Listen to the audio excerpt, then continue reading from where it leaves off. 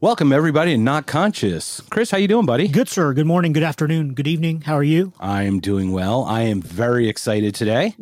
Really? Yes. Stop Can't it. look at my nipples. Sicko. We're very excited. We have a gentleman named Tony. Tony. Tell us where he's from, sir. Tony Bag of Donuts? Tony Bag of Donuts Tony from Rack of Lamb? Britannia. Oh, Tony from MJ News Digest? Yes. And Mark, how did we meet Tony? Well, how we met Tony is we were very fortunate to have a conversation with Taj Jackson, Michael Jackson's nephew. Yes. And it was a very great conversation. And somehow I think it got onto Tony's radar because next thing you know, you and I were showcased on his YouTube channel. Oh, crazy. And then we reached out, of course, and then we started a bromance. And you started a bromance. Yes. I'm kind of like the third wheel. Well, which is okay. I accept that role. You're like the third, fourth, and fifth wheel. The wheels. You're all the wheels. Okay. But our bromance, first of all, we wanted to have him on because you and I both know that having a person with a British accent instantaneously legitimizes the podcast. Super smart. So we're really happy about that. Yes. Tony, are you over there? I'm here, yes. How are you? Is my English accent good enough for you? We love it. We're absolutely in love with it. How are you, sir? I'm very well. Awesome. Well, this is the first time we've ever spoken, so welcome to our show. We were so honored that we had been on yours a couple times, so thank you for showcasing us. Thank you so much for inviting me. I'm equally as honored to be here. You guys are great. So tell us a little bit about your channel and your podcast. Well, it's called MJ News Digest, and I cover all the latest Michael Jackson news. How is it you came about doing that as your passion or your interest? Well, I guess no one else was really doing it at the time, and it was just after Leaving Neverland came out, so there was a lot of bullshit about Michael Jackson in the press and on the internet. The press was slaughtering his legacy, and I kind of wanted to do something about that in whichever little way that I could. Yeah, I feel like you've done such a great job because I'm one of those people, quote unquote, guilty of having a really strong anti-Michael opinion coming out of Neverland, right? Yeah. The HBO documentary. And then I got in touch with Jess Garcia, of course, whom we both know. And she showed me Square One on Amazon, and it completely changed the facts can't be denied. Yeah. So, tell us a little bit about your channel, what you cover, besides, what about MJ you cover, or how you get your articles and how you get your information. Oh, that's a secret. I can't divulge my secret, can I? What can you tell us? Okay, that's a good secret. So, what's one of those interesting things that you've ever pulled out, like information wise, about Michael or about the whole thing, the media against him and the people that are for him and everything? What's one of the most interesting subjects you found? Well, I think what's interesting is seeing how the press are, the negative bias is definitely changing, and there's more positive articles about Michael Jackson at the moment, which is good. But we have Leaving Neverland 2 coming around the corner, so it's all going to kick off again, I think. So is that going to again be on HBO?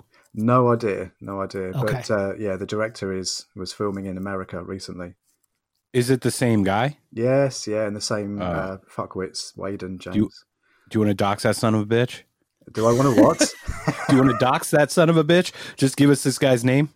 Who, the director? Yes. I'm not sharing his name. Okay. Did you say fuckwits? Yes. Dude, is that's that allowed? Yes, I approve that so hard, and that's my new favorite expression. Oh my goodness. Fuckwit sounds way better than the other one because I can't say the R word. Oh, what a fuckwit. I like fuckwit. I do too. I love it. What's the R word? What's the R word? The R word is it starts with a re and ends with 4 other letters that I can't say because Megsy will. I'm going to say it. It's retarded. Which is in America, that's no longer appropriate. Yes, no. It's no longer approved. And it's not. It's funny because we don't mean it the way in a derogatory manner. No, we mean it as a way of like, hey, that was really dumb. Don't do that again. Yeah. But people take it too seriously, and it is what it is. You know how that is. So now right? It's fuckwit. I like it. It's going to be fuckwitted, fuckwitting, so etc. So I listened to your latest episode. I think it was released on December 16th. And we're Americans, so we say like what, where, and not like what and where. I don't say that, do I? What? Where? I do. I do. I heard you say HBO, and I thought that was amazing. How do you say HBO? HBO? Just H, like just without the H part, we just go HBO. But HBO. Yeah, I found that interesting. It's just a verbal thing that I like to discuss. So, Tony, you're on with us. It's your time. You want to talk about some crazy stuff. There's some crazy shit going on in Europe right now, and in Britain, in the UK specifically, right? Yes, with COVID. Yes, tell us about it. Well, Boris Johnson, I guess you've heard of him. He's our esteemed leader. Yeah. Esteemed leader. Yeah. I like that. Well, both him and his gaggle of cunts have cancelled Christmas effectively for the whole of UK. And I'm really pissed off about it. It effectively means that on Christmas Day, I was going to spend the afternoon with a friend. I can't do that because I'm not allowed by law to leave my home. She can't come over to mine. On Boxing Day, I was going to spend the afternoon with a hot guy, but I can't do that because he's in tier 2, I'm in tier 4, and tier 4 and tier 2 aren't allowed to mix. So fuck off, Boris. I'm really pissed off about it. Yeah, we need to know about this tier thing. What's a tier? Okay, so Boris announced maybe about 6 months ago that there was going to be, or maybe 3 months ago, 3 tiers. So tier 1, tier 2, tier 3, and tier 3 was the highest level. So shops would still be open. You could still go to work if it was an essential job, if you're an essential key worker. And you could still invite one other person to your home and kind of mingle with 6 others outside. But at 4 o'clock yesterday, he announced tier 4. Which just locks everyone in London and the southeast down. So it means that we can't spend Christmas with our loved ones. And is that on Christmas and Boxing Day or before that? That's from 4 o'clock yesterday for the next 14 days. Although he is given Christmas Day off. He's giving COVID Christmas Day off for everyone in tier 1, 2, and 3. But not tier 4. So COVID doesn't have to do any work on Christmas Day? No, COVID isn't allowed to kill anyone on Christmas Day. Okay, good. That's good to know. What if you have to go get food? Are you allowed to leave? Yeah, I can buy essential items. Okay, so you can't go to a gathering. You can go get, hey, I need some spinach. That's okay. That's essential. Yeah, that's okay. Okay. But in the UK, there are no shops open on Christmas Day. But today's the 20th of December. On the 23rd, if you need gin, you're allowed to buy that. Yes, because that's essential in my book. Yes, it is. Okay, excellent. But not on Christmas. I can trump that because Pennsylvania. Pennsylvania. I don't know if you're familiar with this, Tony, but in the United States, some of the states themselves are the actual purveyors of alcohol, hard liquor, for example. In Arizona, where we live, we can buy booze at a supermarket, but we can't. But in Pennsylvania, it's actually at a state store. Pennsylvania is the largest single purchaser of alcohol in the United States. And what it was, they actually shut down alcohol sales the day of for like a day or two before Thanksgiving, so people wouldn't get all like crazy. And not approved. Right. Not approved. That's when you need it most. When your aunt comes to town and annoys the shit out of you. So you have different tiers per the region now? So each region's now broken into its severity level, or how does that work with the tier 2 mixing with a tier 4? It sounds almost like segregation. Well, it is. We're not allowed to mix. So, for example, Worthing and Brighton, I think they're tier 2. Hastings and East Sussex and London and the rest of the southeast are tier 4. Yeah, I mean, I don't know where the border is. I don't even know if there's army on the border to, kill us all if we try to cross over. But it's just absolutely crazy. Are they doing card checks and things like that? I haven't seen any locally, but I've seen Facebook videos. Whether they're true or not, I don't know.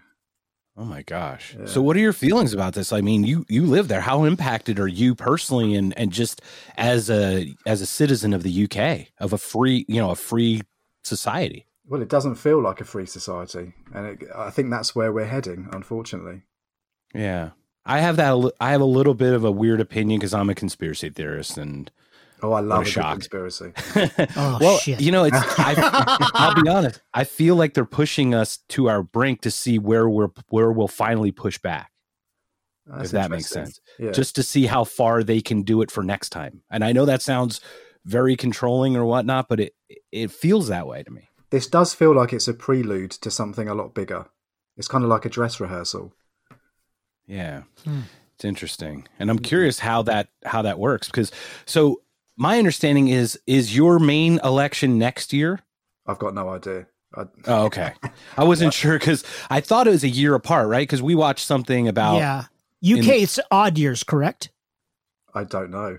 Isn't that awful? Oh yeah, I kind of grew up in a non-political family, and I was kind of led to believe not to follow politics, and I kind of haven't.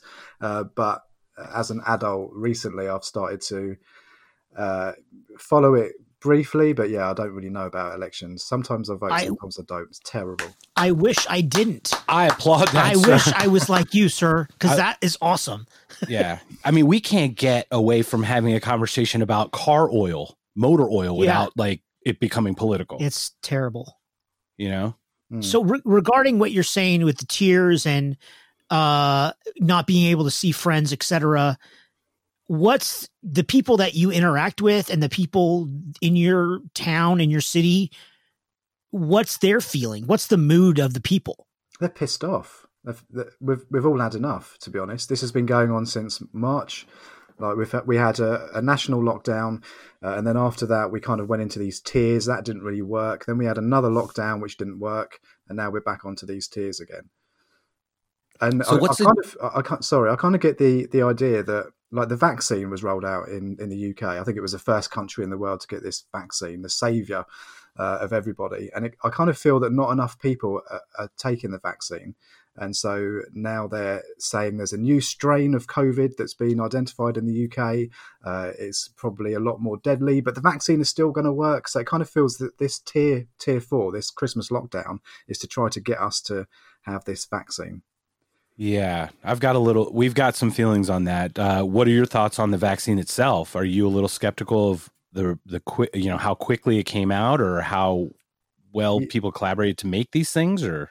Yeah, I am suspicious about it. I'm not anti-vax. I'm more pro common sense, I think. And I have been offered the vaccine. I work in health and social care, and I've refused to have it until they make it mandatory. And then they're going to have a fight on their hands for me to have it. I love pro common sense. Thank you. That's an amazing expression. We've got fuckwit and pro common sense. I have to write these down. Yeah, no anti-vax, but pro common sense. Yes, smart to me. Yes. You know, so you work in the healthcare field. Not to get too specific, because I'm not to share too much of your personal stuff, but in what capacity would you say you work in healthcare? Do you work with patients, or do you work in a administrative role, or? Well, it's health and social care, so it's mental health. Oh, mental health. Okay. Yeah. So tell us a little bit about that. How did you get into mental health? I mean, it sounds like you're, for being a non-political person, you seem to have a lot of amazing, you're being a champion for a lot of people that are being, I don't know, overlooked, stepped down on, or disregarded. As in working in mental health? Yes, sir. Yeah, I guess that's true. So I started in mental health in 2011. I have 2 daughters, and one of my daughters, we're estranged, but one of my daughters came to live with me for a while, and I didn't realize at the time that she had mental health issues, and I was really unequipped to deal with those. I had my own kind of mental health issues, but they weren't diagnosed at that time. So when she went back to like her home after staying with me, I decided I wanted to work in mental health. I couldn't help her, but maybe I can help someone else. So I started in mental health in like a residential home. It wasn't a care home. It's more about supporting people to gain their independence and move on into the community. From there, I became a manager of a supported accommodation mental health project. I then left there to set myself up as a life coach, but I'm now going back into mental health management, and I'm really excited about it. I can't wait. Well, congratulations. Did you already take a position, or are you interviewing, or how's that working? Yeah, so I got the position. The interview was really bad. It was the worst interview, honestly, in the world, but somehow I got the job, and I start next year. I'm really, really looking forward to it. Congratulations. That's amazing. Yeah. Do you want to share the company or anything about that so that everyone knows to come to Tony to get some help? No. Yeah. No. I think they're quite They don't like swear words. Yeah. Oh, well, fair then we enough. have to be careful. Okay, we got you. So how does a fuckwit like yourself? How do you censor yourself in front of people? No. Did you just call me a fuckwit? No, I would never do that, sir. Beep. That's your fault. You gave us the word. So is there anything else you want to get off your chest about the COVID, or anything else you want to share about anything about yourself or how you got to where you're at? Just where do you think this is going to end? What is COVID all about? What's the end goal? What do you think is the end goal for this? Do you really want my opinion? Because I'm weird. Oh, shit. Here we go. Conspiracy theories. Chris, would you like to share yours first? Do you have an opinion sure, about it? I'll go. I think it's all about fear and control and power and manipulation. And But to what end, though? I don't know. I don't. That is the key question, and I don't know what the end goal is. And perhaps Mark is right to see how far the powers that be, whether it be a government, whether it's the British government, the U.S. government, whether Chinese government, whatever, or whether it's the pharmaceutical companies or a conglomeration of many, whether it's those as well. And to see how much control they can exert on the world population. I don't know the end goal. Maybe it is to give us the vaccine, which people are saying are not exactly good for you. I don't know. Yeah. Anything else, Chris? B or subsection 2, I refuse to live my life in fear. And Excellent. I've said that since March 16th when I started working from home, that I continue to golf frequently. I do wear my mask where I have to because it is a city ordinance, depending upon what city I'm in. Like if, we live in a major metropolitan area and there's many suburbs that are attached. So one city has ordinance A and one city has ordinance B, something to that effect. So where I have to wear my mask, I do. I don't want to, but I do. And I refuse to. I see my friends, and if I get COVID, I get COVID. I had the swine flu in 2009, and it sucked, and I was down for 7 days on the couch, and it was horrible. But I'm gonna be okay, Yeah. And I refuse to live my life in fear. Do you know anyone who's had COVID? Yes.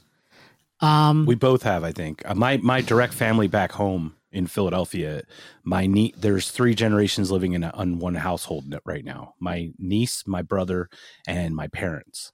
And my niece was diagnosed with it. My dad was deathly ill over Thanksgiving. I think that's what it was. Right. And my mom just got over being ill, and she said she would take 10 steps and then feel like completely wiped.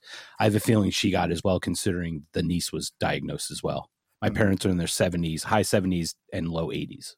So what's the testing kind of like regime over there? Are you tested frequently, or doesn't sound like you are? It's completely up to you, unless you're not at all, actually. Unless your job mandates it. Like my job does not. So I've never been tested.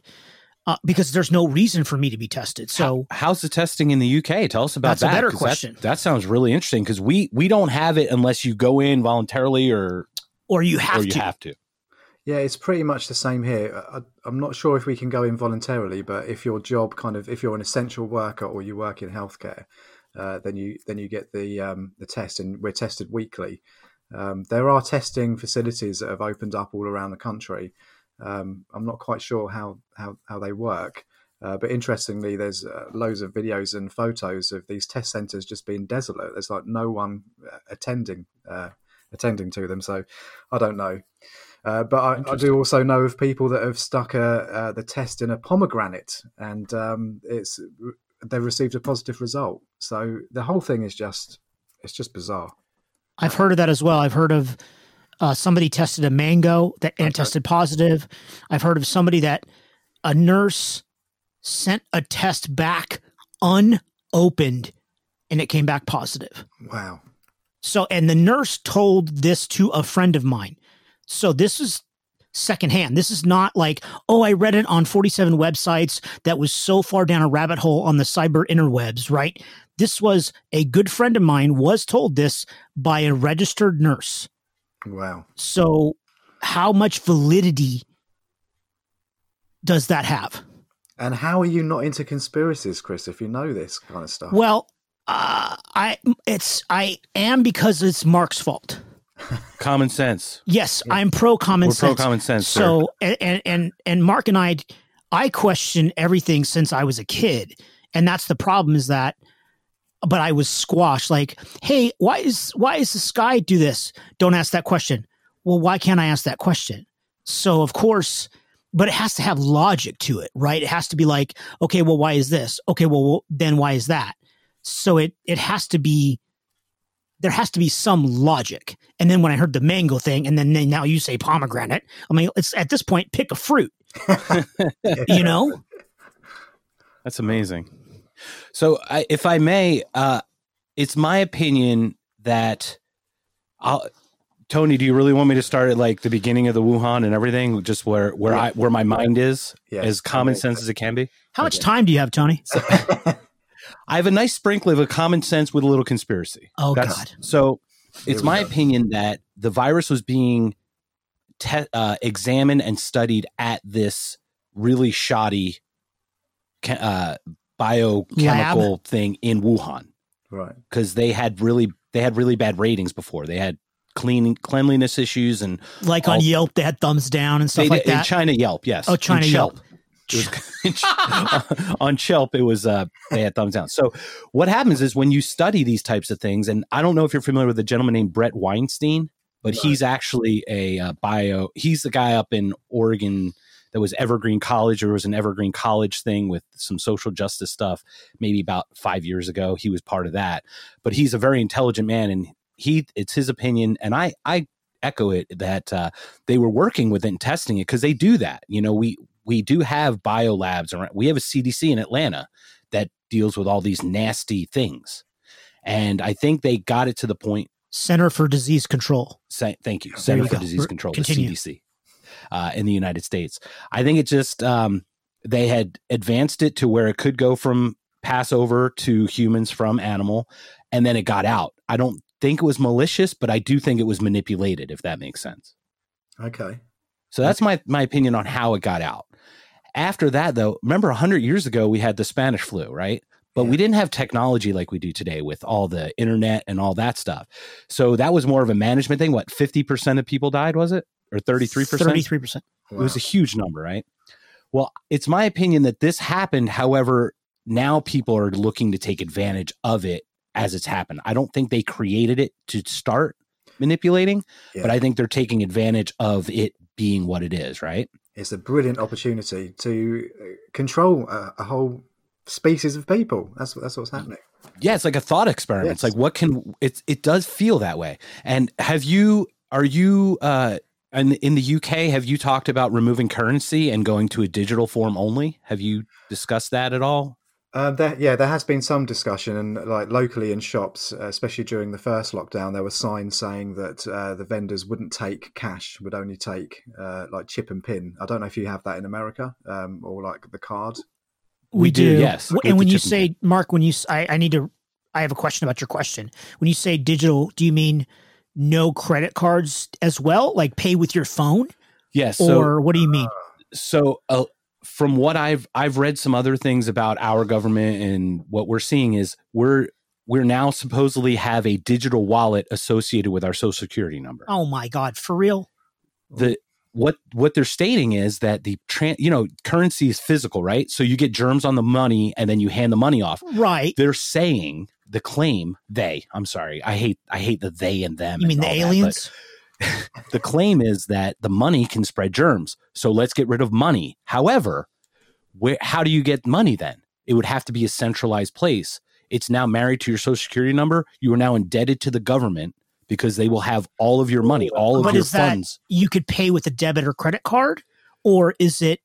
I would think it's all through a phone system, and you could have a credit system. So wait a minute, is it cashless or is it It's cashless. So you would still use a debit and credit card tied to your own bank account, or is it a centralized one bank? Well, for the actual payments, everything is going to be married to your social security number. That's the general goal. Okay, that's probably down the line, though. Right, but that's dangerous, right? Right, but the first step is to go cashless. Yeah, Tony, what are your thoughts on something? We're already going that way. But Go ahead, Tony. What is your thought on that? It kind of sounds like we're heading towards what's going on in China with is it the social credit system? Yeah. I'm not aware. What is that? Basically, if you kind of like behave, you're allowed certain access to areas. If you don't behave, then you can't go to certain shops and things like that. Right. It's kind of like sorry. Go ahead, Tony. Sorry. It just kind of sounds very similar. Or it kind of sounds like we're heading towards that. And in the UK, I saw yesterday the government proposing to bring out, there's a bill that's gone through, health passports. So on this health passport for all the citizens, it will say whether we've had a vaccination. And if we haven't, we won't be allowed into certain sports arenas or concert venues. Yeah, that sounds just a little scary to me. Yeah, it is. So with that digital wallet thing, it's the same thing. It's your ultimate way of control. The United States has it's very interesting because there's a lot of cash system. A lot of people work under the table still in the United States, or they're trying to make ends meet, right? And they work a side job. Those things would be eliminated if we go to a digital system because cash will no longer be a thing, right? Yeah. How the heck could we possibly not, it's ultimate control, because all they do is shut off your money, right? Or they shut off your ability. To your point, you can't go here or there if you don't have X, Y, or Z. Yeah, it's lack of freedom, isn't it? Complete lack of freedom. Sounds like a horrible Tom Cruise movie. It does. This feels like an end of the world sci-fi movie, but we're in it. It's like Majority Report. Not Minority, Majority Report. Yeah, and it is a little scary. So Tony, how do you combat that in the UK? Because it sounds like the UK is a little more. I mean, it's a smaller landmass for sure. So I'm wondering if it's just a little easier to manage possibly than something like United States. Plus our philosophical, we're gun toters and freedoms. And you can't see Mark with his fingers in the air. I did finger guns. Like a cartoon character from the 1950s, Yosemite Sam. Pew, pew, pew, pew, pew, pew. So what's the next step for the UK in this sense? Is it rallies or? I would hope so. I would hope that we start a revolution. I think that's what's needed. The government just aren't managing whatever is going on. They're making a right fucking pig's ear of it. And unfortunately, it's all of us that are suffering. We had the health secretary on Good Morning Britain. It's a morning breakfast show, fake crying because someone was receiving the first vaccination. It's on YouTube. It's like, what is that all about? Fake crying? Fake crying, yeah. Yeah, check it out. His name's Matt Hancock on Good Morning Britain. Yeah. So he was fake crying because somebody was getting the vaccine? Yeah, so he was like crying because he was so relieved that the vaccine was out. Oh, like happy tears. Yeah, but it was fake. It was fake. You could, yeah. Okay, now I got you. Okay. Yeah, I just pulled up Matt Hancock as we're speaking. We'll go down that rabbit hole. Maybe we'll do it. We won't. So Tony, did you really think the podcast would be about this crap? No. Hey, let me tell you something. I do like a good conspiracy. It's funny. I had a gentleman named Daniel on one of the early episodes, and it was right out of George Floyd. And he's a half Jamaican. He's a biracial gentleman that lives in the UK. Right. And it was the same thing. Like we were thinking about, hey, let's have this fun chat, and it got so serious because right before we got. That's what you guys do really well, though. You can have serious chats, but keep it fun as well. Yeah. Well, thank you for that. And we actually love your content. How do you make it so presentable and so tight and so beautiful when you present the information to us? I really feel like this is a real bromance, isn't it? You're blowing a lot of steam up my ass. This is great. This is not a joke. He's really good at it too. I watched them, and trust me. Let me put it this way: we just started going back on video, and I forgot to hit the microphone on button, so we have 2 hours of us video with quiet. Oh, I've done that, and it's basically like because I don't know what I'm doing. But I keep telling him we need a checklist, but he doesn't want to have a checklist for the checklist. Oh, okay. As he shakes his head no at me. But you've got a really good setup. Chris was showing me the your Instagram earlier. My setup, it's just a microphone and a laptop. That's all it is. You're like How do you? professional. Yeah, but it does. I mean, it's all synced up with the video. Like I'm just blown away by that because I have zero of that skill. Well, and obviously, Tony, your video editing skills are they look top notch. No, they're pretty non-existent. So I wow. I screen grab the news stories and then edit them in the video editor and then just record the vocals over the top of it. There's no script. I just talk, as I see. But it flows very well. And now I'm blowing sunshine up your ass. Sorry. Fuck. See what I learned from Mark? This is not cool. Anyway, I guess the point is I was impressed with your videos. That's all. Thank you very much. Thank you. You're welcome. Thank you. And that's why we want to have you on because I'm intrigued with how did Michael Jackson become the biggest, like one of the more focused? Were you always a fan? Oh, always. Always. Okay.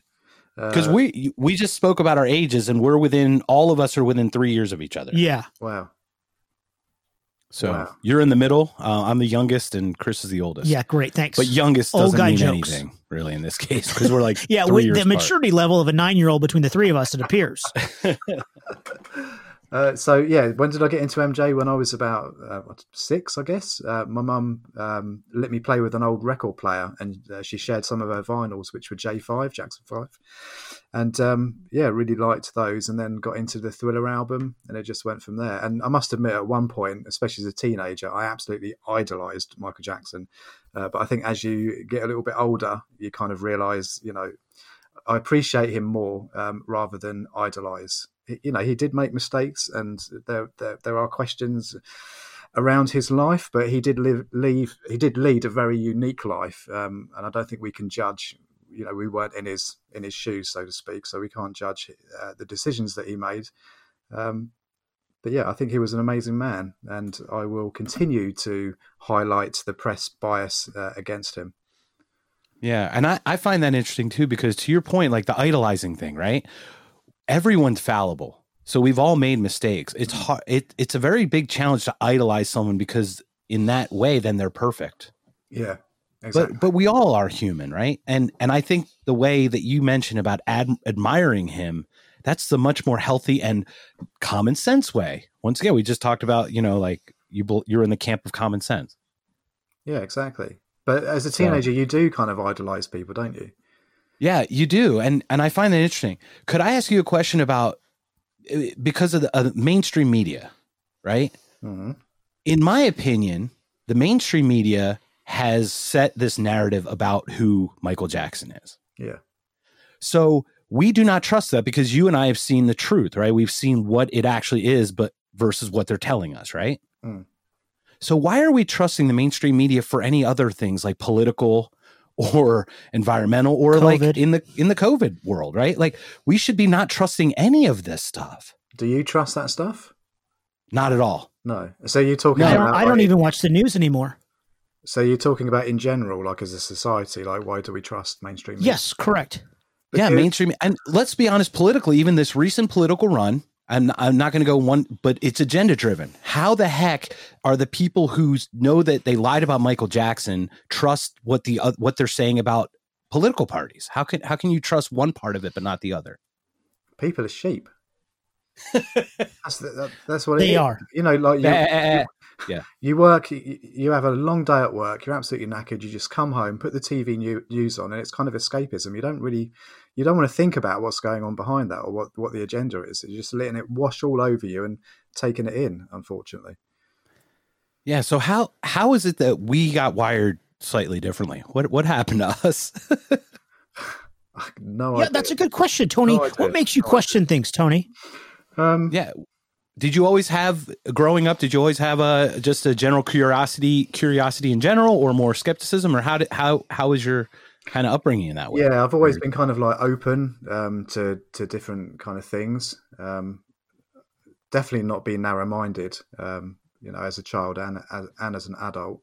But I think you have a responsibility to yourself, whether you do believe these things, as a kid and whatever. It doesn't really matter how you're brought up. You have a responsibility to yourself as an adult to not believe everything that you're taking in, to kind of do your own research and find out the truth. It's really dangerous to take something from one source and just believe it. But unfortunately, a lot of people do.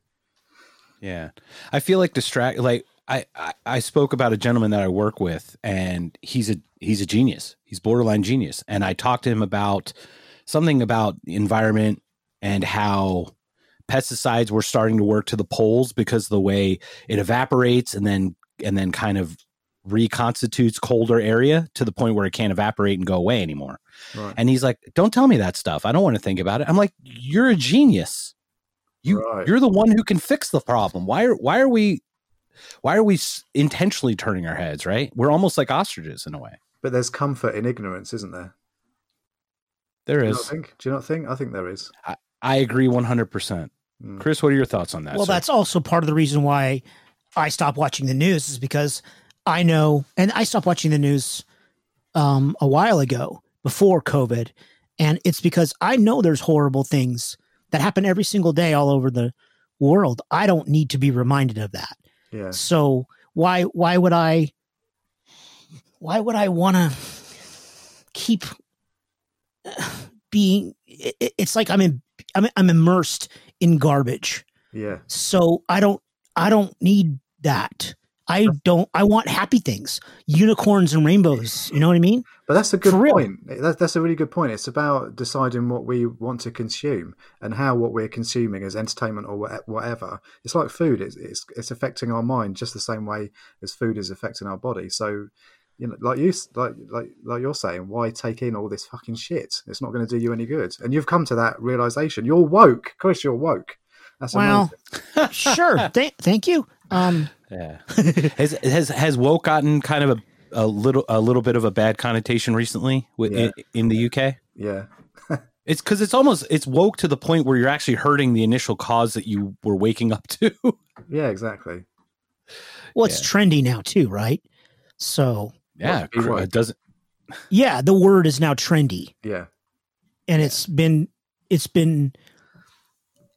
I don't even know how to describe it. Where it's almost derogatory, and that's not the right word, but I think you guys know what I'm saying. It's overused, and it's not as meaningful as it should be.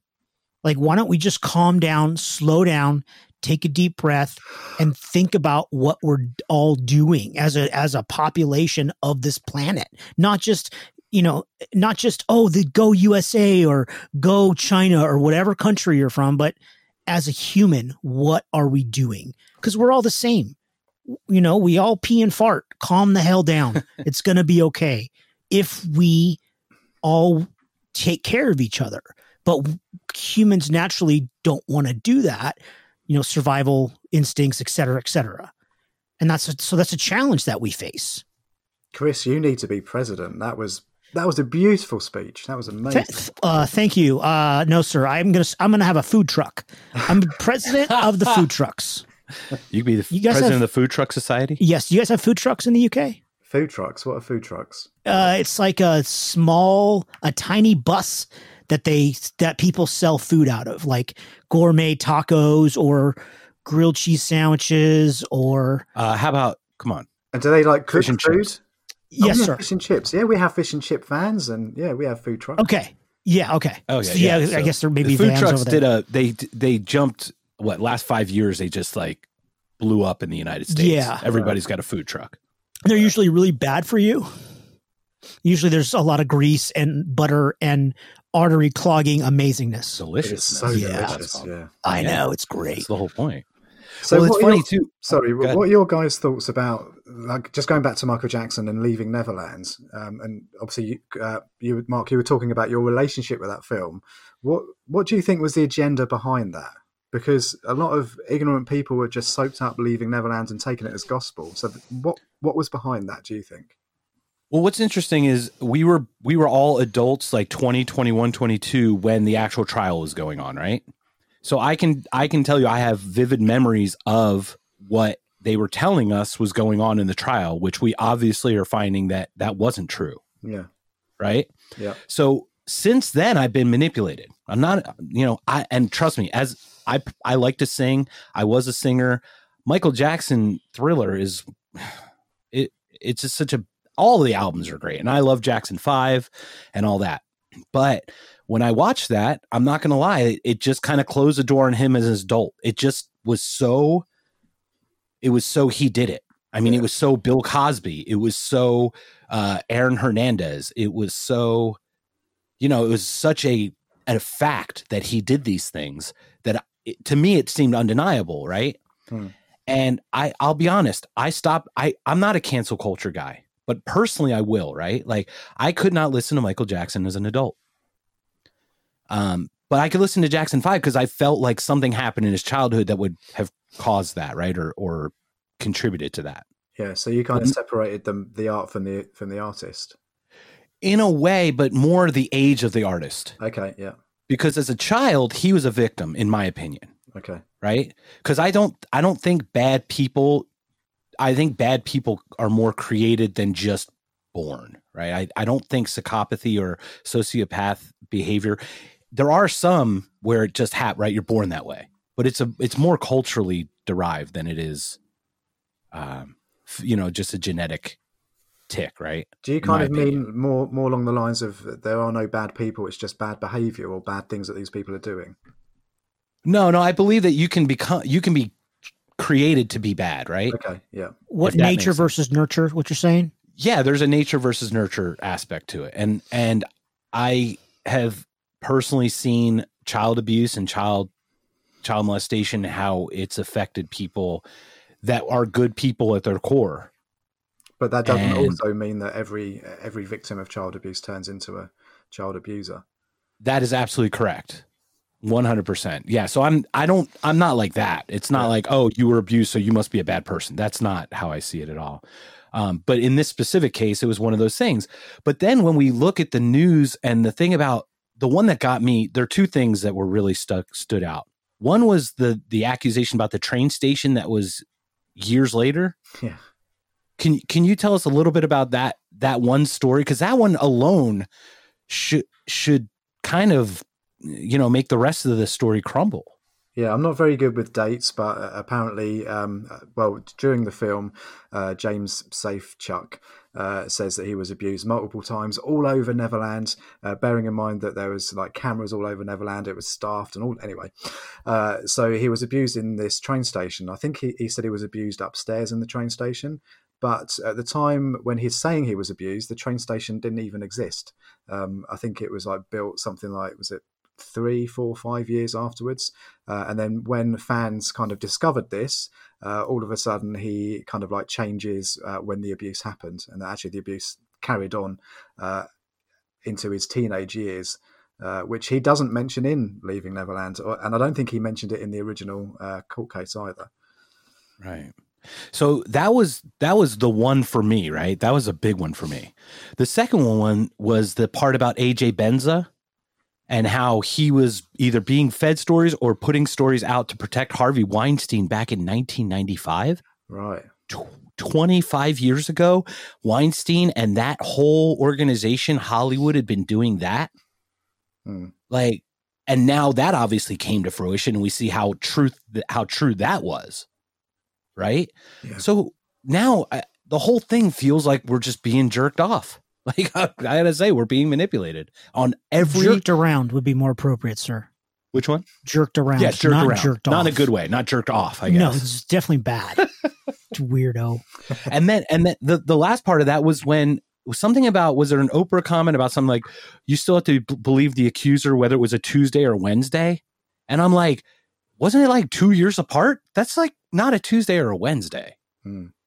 So, and obviously she capitalized off of Michael Jackson's interview back in 93, was it? Yeah. That made her. Yeah, she became a global star after that, and then she's just all over him and his family.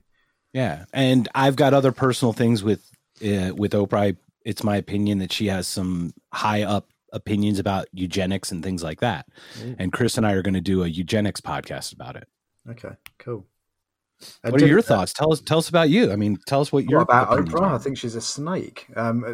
Did you watch the Leaving Neverland after show with Oprah, where she was she had an audience full of child? Yeah, we watched that too. Yeah, and didn't she at one point turn around and say something like, I mean, I only saw it once, but I'm sure she said something along the lines of, "As if you're being abused as a 7-year-old and someone is touching your penis, you're going to like that." I just thought that was absolutely outrageous. What? She said that? I don't know. It's not even worth listening to again, but I don't want to even give it credit. But if that was said, that's ridiculous. I don't remember that, but she was going down the route of kind of like grooming. She was saying that her mission has been to kind of uncover the patterns of grooming, but then why doesn't she focus on the Catholic Church? Exactly. Oh, sorry. I'm a little bitter about that. No, exactly. I apologize. Yeah. And so also, did you, okay. Sorry, I'll just no, please. This is your show, my friend. Please. As a child abuse victim myself, when I watched Leaving Neverland, again, I only saw that once. I've spoken to other survivors, and we kind of get like a sixth sense, and you could just tell that they're lying, that they're bullshitting. They're not. I don't know how to describe it, but do you know what I mean? I mean, could you see through them? Yeah, well, the thing is, the show that is Leaving Neverland is designed to play with your emotions. Yeah, definitely. So during that, I had already been told that Michael Jackson was guilty, right? Yeah. For all this time. So going in, I'm already leaning in that way. So it didn't help, right? So I didn't look for those cues. But what I find interesting, you mentioned you're a victim of child abuse or child molestation. Yep. Okay. How many people have we come across that are victims of this or have had this in their life and then look at Michael Jackson and say no? You know, that tells me more. You know, that Jess comes up and says, I was a victim of this and I don't believe it. You are, right? Yeah. And we're finding that a very interesting thing. So how come people who have actually gone through it are able to see this? I don't know. Maybe it's I know that I wouldn't be acting the way that they're acting. They just don't come across as being genuine. When you go through something like that, there's kind of a depth of emotion. There's just something there that isn't there with people that haven't gone through that. And when they kind of act it, you can just see through it. I'm not articulating that very well, but it's kind of like I said, a bit like a sixth sense. You just pick up on the fact that it's bollocks. And I think that's sorry. No, go ahead. I was going to say whether that's through like facial expressions or body language or just the way someone, is sitting. I don't know, but it did not ring true to me. And working in mental health as well, I come into contact. I work with a lot of people. The majority of people in mental health as adults, they've had something horrific happen to them as a child. And so all of that experience as well, it just doesn't ring true. Leaving Neverland just did not ring true. Yeah, I totally understand that. So how do you take those things that don't smell right, taste right, feel right? How do you take them into the rest of your life? Outside of Michael Jackson, how does that play into other, obviously you work in the mental health field. How does that play into other things that you do in your life? That's a good question. Sorry. It really is. I'm like, holy shit. Wow. Well, I mean, it sounds like you're a champion for people, right? I mean, you've gone through some pretty horrific things yourself. Yeah. And now you're here to help and be of service to others. Yeah, but it also, there is that side of it, but it also helps you as well. I'm not really sure how it kind of helps, but it does. Certainly. Would you say, Tony, that you pull for the underdog? You're always a fan of the little guy, and you're always going to be there for that person? Yeah, I guess so. But I kind of don't like blowing my own trumpet with that. I don't do the job because I want any kind of recognition or anything like that. I do the job because I'm passionate about mental health. I'm passionate about male suicide, for example. I've lost friends through suicide. I've had my own kind of flirtations with suicide. I see how it absolutely devastates families and friends. And I think when you have those kind of experiences, you need to do something about it. You can't just leave it. It affects your life. It colors the whole of your life. Agreed 100%. And I'll speak for the two of us. We both have flirted with it as well. Right. It's just, and it's interesting because we're both, once again, middle-aged white guys, men, whatever. And we've all had this interesting kind of feel, right? Mm. And service seems to be a good way to for an outlet to help others and to kind of address and maybe resolve some of the things within ourselves. Yeah. And I think it's a byproduct of helping other people. You kind of, I mentioned earlier, like my own mental health issues, and I wasn't diagnosed until I went into mental health. And I think that was kind of like part of the process. So when I started working in the industry, then I kind of started realizing, oh yeah, that kind of rings a little bit true for myself. I need to do something about that. How old were you when you got into that industry? Well, it was in I'm not very good at maths. 2011. Was that 9 years? 11. Okay. So 9 years ago. So 30, 37, something like that. Something like that. Yeah. Okay. 38 maybe. Yeah. That's when you realize, I realized mine when I was 40. Wow. You know, it's like that weird midlife crisis kind of thing, right? Yeah. I have other stuff. We've never talked about too much about psychic stuff, but I have psychic premonitions and precognitive visions that happen. It's pretty crazy. Wow. Yeah, it's nuts. But Chris, do you have anything to say about that or anything about the suicide part or? No. I mean, obviously Tony's one of us. Tony's one of us. I mean, you're one of us, Tony. Yeah. But there's everything he said in the last 4.2 minutes, he's one of us. There's a lot of men out there who are like us, but there's also a lot of men who can't speak about it because they're men. I was working with Isn't that horrible? Yes, it is. I was working with a guy last week, and he was a young guy. He was in his early 20s. He couldn't explain what was going on with him, and he couldn't talk about it because he had been conditioned not to talk about his feelings. And it's just trying to, tease those kind of feelings out. And we need to talk, we need to talk about things. And regarding suicide, if you know anyone that is going through that, or if you think someone is suicidal, talk to them about it. Suicide isn't a dirty word. People need your help if they're going through it. Don't ignore them. Well, now we've got President Christopher Woodsy and Prime Minister Tony on the other side. What's up? I think we're going to have some peace accords or something after you guys become. Hopefully, we do not have a gaggle of cunts or fuck twits. Fuck correct. Fuck twits. And I mean, we echo that 100%. We were actually going to do a suicide a podcast at some point.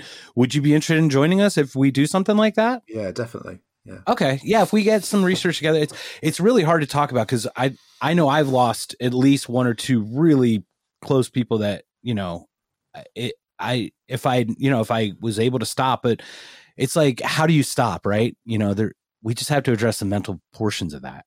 Yeah. So anything else you want to share about the podcast or about your channel, the podcast, things like that? Not really, just that you can find it on YouTube, MJ News Digest, and on Twitter. I don't upload as much as I should, but I hope to get back to uploading a couple of times a week. Excellent. That was one of my questions. Is how often were you pretty religious about your YouTube channel? Like twice a week? Yeah, pretty much twice a week, sometimes 3 times a week at the occasional live. But then, like with the job opportunity and various other things that, happen in your private life, YouTube kind of went off the boiler for a little bit, but I'm back doing it again. And then you started a podcast with Jess recently, right? Yeah, I did. So the podcast is MJ News Digest, just the audio version, but there's another podcast which is MJ News Review, which kind of looks at maybe 2 weeks worth of news and has more of a discussion about it. But unfortunately, Jess is a very busy woman, so it's trying to get together with Jess and record them together. So there has been at least one, I think, where I've just been doing it myself. But yeah, Jess is still on board, and I look forward to doing some more podcasts with her. She's an amazing lady. So you're trying to do one with her every 2 weeks and one with yourself, just by yourself every week? The original plan was that, but now I think we're looking at doing it like once a month for the longer podcast. Yeah.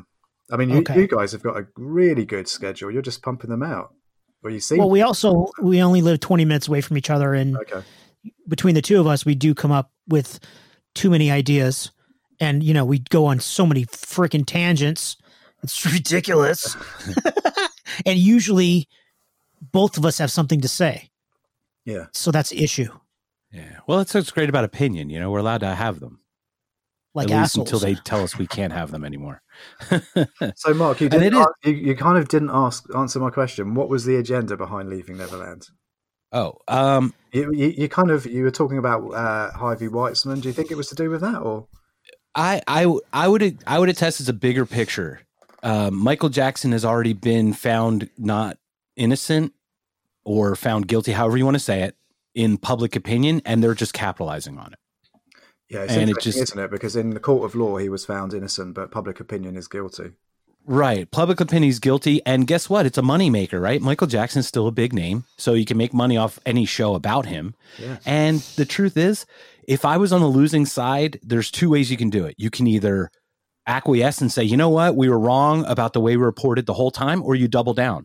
And my opinion is they're doubling down to save their own face. And they're hoping that the fickle, distracted people are going to not think about it anymore and it'll go away. So like whoever's on that side, they're not going to be seen as bad people in 2-3 years because we'll forget about that happening. But and it's immediacy. They're doubling down on what they said to save face, in my opinion. That's just personal opinion. Am I allowed to answer the question? Yes, sir. Please do. You're like, no, fuck off. You cannot answer. When we first started looking at this months ago, I beer Googled who owns HBO. Ooh. It's owned by Time Warner, a massive entertainment conglomerate, right? And I love HBO. I love Rome is one of my favorite shows. Obviously, everybody loves Sopranos. You know, the number of shows, stupid Game of Thrones, you know, the number of shows they put out is amazing in 30 years, right? So I'm a big fan of HBO. So I watched Leaving Neverland, and I'm like, yeah, it's horrible, these things that they're saying, right? But it's obvious, to Tony's question, to me, it's ratings. It was all about money. They tried to get as many people to watch as possible, and they didn't care about the slandering of a person. And as I told Taj Jackson, they didn't care about the ramifications of what they said to the family of Michael Jackson, to Taj and Michael's kids. And they just came out with guns blazing, regardless of the fact that there were 14 charges against Michael, and all of those were found not guilty. Yeah. And that was never mentioned. It was just the word of two people. That's it. That's the end of the sentence. It was the word of two people. Yeah. Done. It was a one-sided story. And that's not my opinion. That is fact. If you watched Leaving Neverland, it's the word of two people. It was not a trial with jurors, etc., and lawyers and the court of law and blind justice and all that shit. So to me, to Tony's question, sorry for the rambling, it was HBO and Time Warner trying to get ratings and trying to get people to watch HBO. And now, to Mark's point, they're doubling down with stupid Leaving Neverland too. Again, for the ratings grab and for money, not caring about the ramifications of this, I'm going to use the word gimmick. Yeah. Yeah, but why would they care? You know, they're making their money. They don't. Yeah. Right. They just care about money. Yeah. Well, I mean, and it goes into all these things. We talked about woke. Like, how about awakening is way more accurate? No one is 100% woke. Woke is like a state of mind that is complete. Everyone's always, I think we should always be striving to be woke, but no one can just be woke. Speak for yourself, man. I mean, I wake up every morning, but I think we are, as humans, we're waking up. Absolutely. Yeah. I just think the term is almost like we've arrived there and we're not there. No, because we have partial opinions about what everything is, right? So we're not 100% woke yet, but I think the attempt to do it is where we make our. Can anyone ever be? Because we're always learning. Right. We're always trying to improve. We're always trying to get better. And I like the word enlightened. I mean, because we're always trying to. I try to be better tomorrow than I am today, right? But a lot of people aren't. A lot of people don't give a shit. Right. A lot of people feel they are already there. Right. And I don't think that's possible. Yeah. Because there's always something more to read and something more to learn and something more, a different perspective, different way to look at something. Right. So can you truly ever get there? No. I don't think so. Right. But I mean, maybe I'm wrong. No, I agree. And looking at those, I don't know if you're familiar with the Me Too movement, Tony, when we had that happen here. Yeah. And once again, I just want to be clear. There are bad people who do bad things to good people. That is a truth. Okay. Me Too absolutely had its place. However, when it got bigger, like, for example, are you familiar with Anthony Bourdain's wife? Vaguely. Octavia Buzia? No. I think it was her. Okay. So Anthony Bourdain's wife alleged that she's part of Me Too. She was being abused or being... By Anthony Bourdain? Not by Anthony. I think by Weinstein. I think she was part of the Me Tooers. Okay. But she had an affair with a 17-year-old. And she, to get herself out, so she Me Too'd somebody who when she claimed she was Me Too'd, for example, right? And Anthony paid this gentleman off money, and then Anthony killed himself. How long after? Like a few months after, if even that. You know, it's like these things can be very dangerous if they're not watched closely. Yeah. You know? So it's just weird things like that. It's not the initial people that are harmed. It's the ones who pile on and try to take advantage of those situations. Would you mean like a cover up? Yeah. You know, I mean, that's a simplified. That's really what it was. She was covering it up. You're not talking about this, but other cover ups, not just this one specifically. Well, how could I get attention? Oh, I was molested too, or I was affected too. Right. Okay. So it's kind of an attention grab in the design, but the actual movement is a great concept, right? There have been bad people doing bad things for a long time, and we need to expose those. But we have to be very careful about who we accuse and how we accuse, because a false accusation could undermine the whole movement itself. I agree. Interesting, yeah. I don't know. My brain works. Are you just talking out of your ass now? Yeah, I think so. Okay, cool. Here, let me put it back. As long as it's clear. So anyway, do we have any? I don't think the Me Too movement was kind of like as big over here as it was in America. But yeah, you made some very valid points, Mark.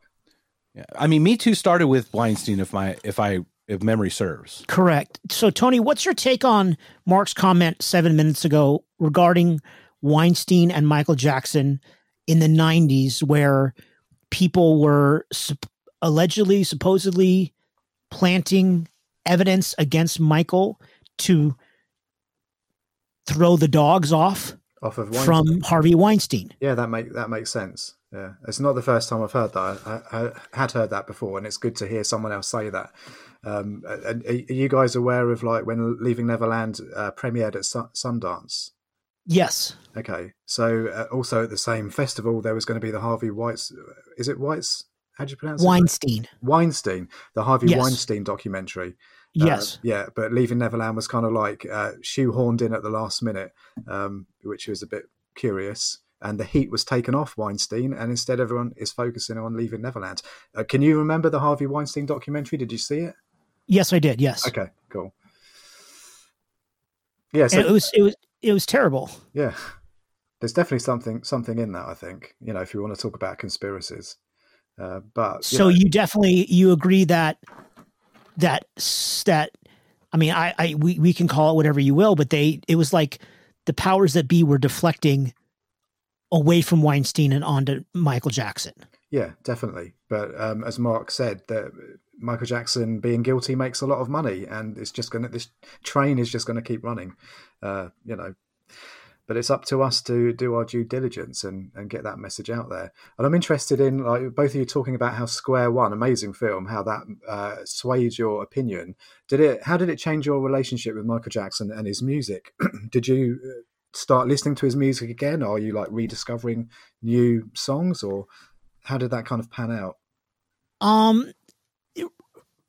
With me, it didn't really change. I didn't really stop listening to his music either way, because I can separate the art from the person. Okay. Kind of like with Kevin Spacey, you know, these horrible things. What horrible things? He abused the actor. Kevin Bacon, like, sorry.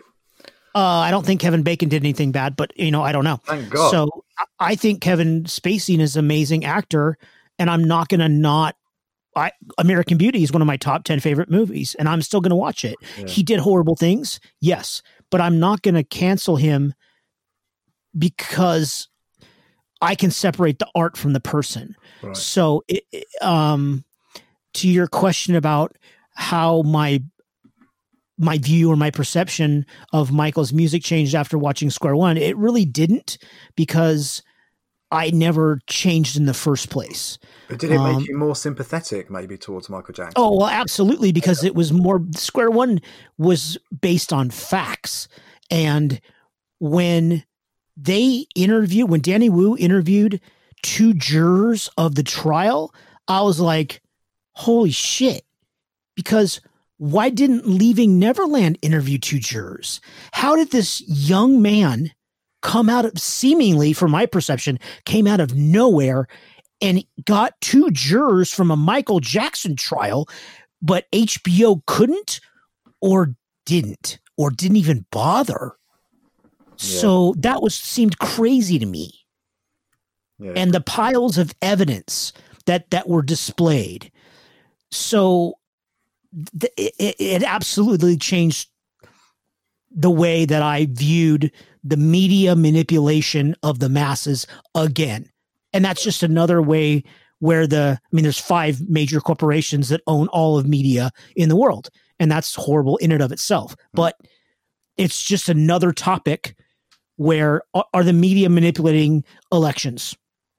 Probably. Are they manipulating COVID? Probably. I don't know, but they manipulated this, and it seems obvious that they did. Did that answer your question? Yes. Yeah, that was great. Okay. And Mark, Mark's made the point that seeing Square One definitely changed his view of Michael Jackson's music for sure. Yeah, that's good. Good. Anything else, Marcus? Good. Well, 2 things. The thing of which Kevin Bacon is guilty is being from Philadelphia. So, considering I'm from Philadelphia, I know how trash human beings are from Philadelphia. So. You're lovely, sir.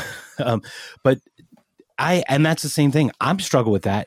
Are you able to separate the 2, Tony? Are you able to separate the artist from the art? Because one of my favorite movies is Usual Suspects, and Kevin Spacey. That's basically, Chris mentioned Kevin Spacey, and I flipped him the bird because I got dual birds. Because Kevin Spacey is one of my favorite actors. Yet, if all of those allegations or any of those are true, well, he's guilty. He admitted some of them. I believe he admitted some. For example, like the Star Trek Discovery guy, when he was in Broadway at like 14, something like that. I don't know for sure. I have a hard time supporting anyone in that way. I'm wondering if it's me though. Like, should I be able to separate the art from the artist? What was the Netflix show that he was in where he was the president? House of Cards. Yeah, so I loved House of Cards, but when all this came out, I stopped watching House of Cards because of Kevin Spacey. But it wasn't just about the allegations as well. It was the fact that it was the whole gay thing as well, where everyone knew that he was gay, but he said that he wasn't. And then after the allegation, he kind of used the fact that he was gay to try and justify what he was doing with a 14-year-old. It was just a mess. So yeah, I found it hard to separate his artistry, I guess. Which, does that make me a hypocrite because I didn't do that with Michael Jackson? But maybe I know the truth about Michael Jackson, so I don't know. Yeah, it's weird. Yeah, it's a very good point. And I want to be clear. I believe it was Asia Argento was Bourdain's lover, not Octavia. I just, once again, not wife, but not the wife. It was girlfriend. I think it's girlfriend because Octavia, they divorced in 2016. So I think it's Asia Argento. I try not to dox people I try to be as accurate as we can be. We're not here to, we're here to look at philosophies and ideas, not individuals. But it's interesting because the cancel culture, like, I would never tell someone not to watch or not listen. But for personal use, I'd take the personal accountability. To your point, Tony, I haven't watched a Kevin Spacey, but I love Chris, and I know Chris's favorite movie, or one of his favorite movies, American Beauty, like he mentioned. And that's his decision to do that. I wouldn't tell him not to, but for me, I couldn't not do it. And I don't fault you for that, Mark. I mean, if you're, that's why we're great people. Yeah, in general. No, I completely understand why you won't watch Usual Suspects. I get it. I understand completely, because I do that with other things. I'll see something that'll upset me and I'll go, I'm not shopping there anymore. I'm not going to buy that car because something will upset me, and I will purposely, consciously not do something to not give my money to somebody or not spend my time with a certain company or a certain whatever. So I understand the way that your brain is processing this, and I totally respect that. And I have no judgment towards that at all. So I get it. I just look at it differently. That's all. Right. No and big deal. I certainly accept you for how that is. I mean, and that's the thing is, goddamn love fest. This is ridiculous. The three of us being who we are, we've always done the vote with our dollar kind of thing. Of course. Right? So in a weird way, it was kind of pre-cancel culture, because individually we can say, I'm not going to spend my money on this. Yeah. But where cancel culture is gone, it's now you're tweeting 1 billion people and telling everyone else not to do it too. Yeah. And I feel like that's a little controlling, in my opinion. What are your thoughts on that, Tony? Yeah, definitely. I agree. So it's also, I wish I could tweet 1 billion people. I know. That's 1 million lot. billion. There's only 7 billion now. We need 1 million billion. That's a lot of people, dude. But those kind of tweets do put pressure on a lot of people. Well, I just tweet out dog pictures and Legos or Lego. What are you saying? What was that? Lego, like the snap pieces the you put little together? tiny toys built in Sweden. Yeah. I have a Lego addiction problem, Tony. Excellent. Chris likes to think that the plural of Lego is Legos. It is not, sir. Oh, it is Lego. There you go. Lego. See, Lego. I'll drink margaritas and I'll build Lego. Excellent. Do you buy like the adult kits, like the Star Wars and all that? Yes, sir. I just finished the Imperial Star Destroyer, and it sat in my closet for 8 months, and then I bought the Millennium Falcon 5 days ago. How many hours did you put in? I believe it's on your Instagram, right? It's on, because I don't have an Instagram. My dogs have an Instagram. That's right. It's on Twitter and the Facebook. The Imperial Star Destroyer, which is 3.5 feet long, took me 32 hours, 45 minutes. Wow. Over I think it was 2.5 weeks. I'd work on it for 9 hours one day, and then I would not touch it for a week. It's 31 pounds, Tony. It's goddamn ridiculous. Wow. Does it have moving parts and lights and stuff like that? It does not have moving parts. It does have moving parts, but no lights. The light kits are extra, like $59. And I'm like, yeah, it's. I don't need any lights. I'm good. So, do you have any other hobbies or anything that you do, Tony? Not really. No. You just work and work, right? Just pretty much work and the podcast. That's a good balance. Yeah, and you're a tea connoisseur. Oh, definitely. But yeah, when I talk to my friends about the MJ podcast or the YouTube channel, they're like, "What the fuck are you doing, wasting your time on that?" But to me, it is a bit of a passion, but it's also a balance. When when you've got a stressful job, you need something to balance your life. Absolutely. That's a good point. I never thought about it that way before. That's a really good point. It's something about the balance. So why would they think that? Why would they think that's a waste of time? What's their philosophy on it? I haven't really gone into detail with them, but I guess kind of like you're spending time on a celebrity, a dead celebrity. So I think there's a bit of that. Yeah, but to the point, the thing that got me about it is the system that told me the wrong thing. I'm all about, and I mean, Chris and I have talked about this, is these systems are in place, and we're doing podcast episodes that show where the system rears its ugly head, right? Yeah. We've done it with medical. I don't even know if that one's out yet. No, right? Pharmaceutical industry. But the COVID thing, we've done it on so many the Catholic Church. Yeah. We've shown where the system of control needs to be looked at. We're not saying burn everything down. We just want to come up with a better solution to replace it, not just to destroy it, if that makes sense. But wouldn't it be quicker just to burn everything down? Start again? Chris votes yes on burning everything down. However, Mark does not. Mark, tell us why you don't want to burn it down. Well, it's my opinion that we can come up with a replacement system that we can test in a vacuum, like beta testing, and then have it replace the current system. Because in my opinion, a lack of a system with humanity, the way humanity is very dangerous in my opinion. Oh, good point. Yeah. I that's bullshit. Like, burn it down. well, like the term defund the police, it's catchy, right? It fits on a poster board. But the truth is, oh, you know what's a better poster board than that? Burn it down. Oh, burn it down.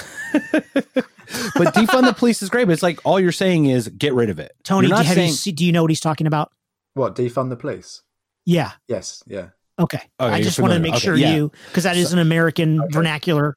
I went on you. I'm sorry. My bad. But the defund the police is basically just saying strip them of their resources. That's not saying let's look at how it's being addressed and how it's being spent so we can do it better, right? It's a much different conversation than just burn it down. And I think with looking at it from a constructive critical point of view is much better than a destructive critical point of view. But who is going to beta test this new thing? Surely it was the governments, is it? Mark? Well, that's the problem, right? We have elected officials and such, but I mean, one of the problems in a free society as we are is I think the scale, it's hard to have this many people to scale be free, right? Under one ideology, I guess. Mark's point is that in the United States, there's 320 million people, and they're all individuals with individual thoughts, individual freedoms. How can you move everyone into one direction? Yeah. And the only way to do it is do it like China does it. That's my opinion. I mean, unfortunately, with that comes huge masses of control. Where you lose the American way of life, the Constitution of freedom of this, freedom of that, etc. Yeah. We're fucked, basically. Yeah, exactly. I think I'm going to move to Canada. Well, that's the thing is, I mean, one of the most egalitarian is like Sweden, for example, but Sweden has such a small number of people comparatively, of course, right? I mean, say they have 10 million people, we're 33 times that size. China's 3 times the size of us. How could you possibly manage? It's almost like it's challenging to do it that way. Yeah. And the United States had a really good idea in my opinion, when they first came to fruition was it's beautiful, right? Individual states are individual, but we come together as a country, right? But they are individual groups within that country, which is why California shut down, Philadelphia shut down, but Texas, Arizona are wide open, right? Yeah. So it's just kind of philosophies. Dumb. How do we get through life, Tony? How do we get through this Prime Minister? We need to just have fun. Just have fun with life. Try it. Like when I was talking earlier about I'm fucked off with the fact that Christmas has been cancelled. Look at it in a different perspective. Yeah, it's annoying, and I'm not going to be able to do what I want to do, and nor are millions of other people. But there's also people that are a lot worse off, or we're not in a kind of, we're not in war, not in World War III, although some people could say COVID is World War III. Things can always be a little bit worse, I guess. I don't know. Yeah. So with that, what happens though, this is where it gets scary though, because we decide that and we're cool with it. Now the people who put those policies in place go, well, no one's pushed back, no one's fought, they've accepted it, right? To that original point. Yeah. Then they're like, what next can we do to see if you'll push back or not? Yeah, we do need to push back. Yeah, I feel like there needs to be a healthy pushback. It's just not obviously not violence, right? The one thing, I'm a constitutionalist, man. I believe in peaceably assemble. And right? let me tell you, I'm a lover, not a fighter, as Michael Jackson says. So I wouldn't. I wouldn't burn places down, but there has to be peaceful protest or something more than just peaceful protest, though. Yeah, there needs to be an actual movement, an actual result of the protest, right? Yeah. And I wonder how do we get to that without it getting violent or getting out of hand? That's the question, I guess. Tony used the word revolution earlier, but what exactly does that mean? I think is the big question. And because I agree that, and I hate to say, we need change. Well, no shit. Everyone knows that. Is there anyone that's happy with, obviously Tony's not happy with what's going on in the UK. Mark and I are not happy with what's going on in the United States. Okay, well, no shit. That's common. We're pro common sense. But how do we get to a place of where we're all being better people and the systems that we do have are not stepping on other people? How do we have a revolution that's not violent? Is that possible? Probably not. And maybe that is part of the agenda as well. So, yeah, I don't know. But kind of reminds me, do you guys remember an old TV show called V about like the aliens? It's our favorite TV show. Yeah, of course we know V. Come on. It is our favorite TV show. It has Freddy Krueger in it, for goodness sakes. Battlestar Galactica is our favorite TV show. That's true. V is like in the top 5. Yes. Let's not get carried away. I bought the box set the other day, and normally I don't buy DVDs or Blu-rays. I told you he was one of us. But they, to kind of like against the resistance, they made these little kind of like pocket resistant groups. Yeah. So and they did little like hit and run missions, right? Exactly. And they didn't have the internet back then, but we've got the internet now, so we can have like one in London, one in California, and we can. That's the way to do it. Surely. And I'm wondering if Twitter is the kind of the non-violent way of doing it, right? But with everyone talking, no one's listening. Oh, yeah. Good point. Know what I mean? It feels like everyone as a human has that individual right to be human and to share and express themselves as long as it's non-violent. Yes. But when everyone's talking because they all feel they need to be heard, there's certainly not enough people listening. Yeah. How do we balance the talking and the listen? How do we balance that? And how do we culturally maybe like, hey, you've got 2 ears and one mouth, right? You should, the ratio should be equivalent. I'm a talker, obviously, way more than I'm a listener. So I'm guilty of this. That's whoa. So how do we get around that? Duct tape, Mark. You're going to duct tape my thumbs together? And your freaking mouth. I'm going to tweet with my nose, sir. Oh, God. Your nose is, you're hit like 7 characters at one time. Yeah, I fat nosed it. Freaking dork. So Tony, what are your thoughts on that about just everyone talking and no one listening? Is that maybe part of the problem as well? Yeah, definitely. But like you say, how do we get around that? I can't see how we can kind of stop that. And I think that's on ourselves, right? The whole woke thing is like, I would love us to all consciously look at ourselves and how we can be better. But to your point, it's really hard when you're distracted and you've got, the wife and the kids trying to pick up, dinner, and then you've got soccer practice, and then you've got band after that. It's football over there, dude, not soccer. Oh, sorry. Football practice. My bad. Yeah. And you stop for tea, not coffee. Are you a football fan, Tony? Not at all. No. That's smart too. It's funny. I was actually an American football fan for a number of years, and as my life has changed and as we've started looking at these things, and as Chris and I have had these conversations even prior to the podcasting of the conversations, I've kind of drifted away from those tribalistic kind of ideals. Mm. So is that how this podcast came about? Because you two were having these kind of conversations already? Yes. We've been having these conversations for many, many years. Cool.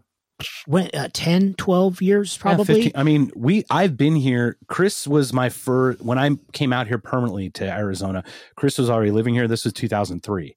So for the last 17, for sure, at least 15 or so years, we've had 1 week a month, one weekend day a month. Usually like a Friday a month. And we would sit there. And we'd have conversations that would go 5 hours. Wow. At stupid Chinese food restaurants. Or at my house or my apartment or his house or whatever. On a Saturday, we watched Battlestar Galactica on his huge wall. And then he slowly over time, he started getting the equipment. And I said, we should be recording these conversations. Yeah. It was as simple as that.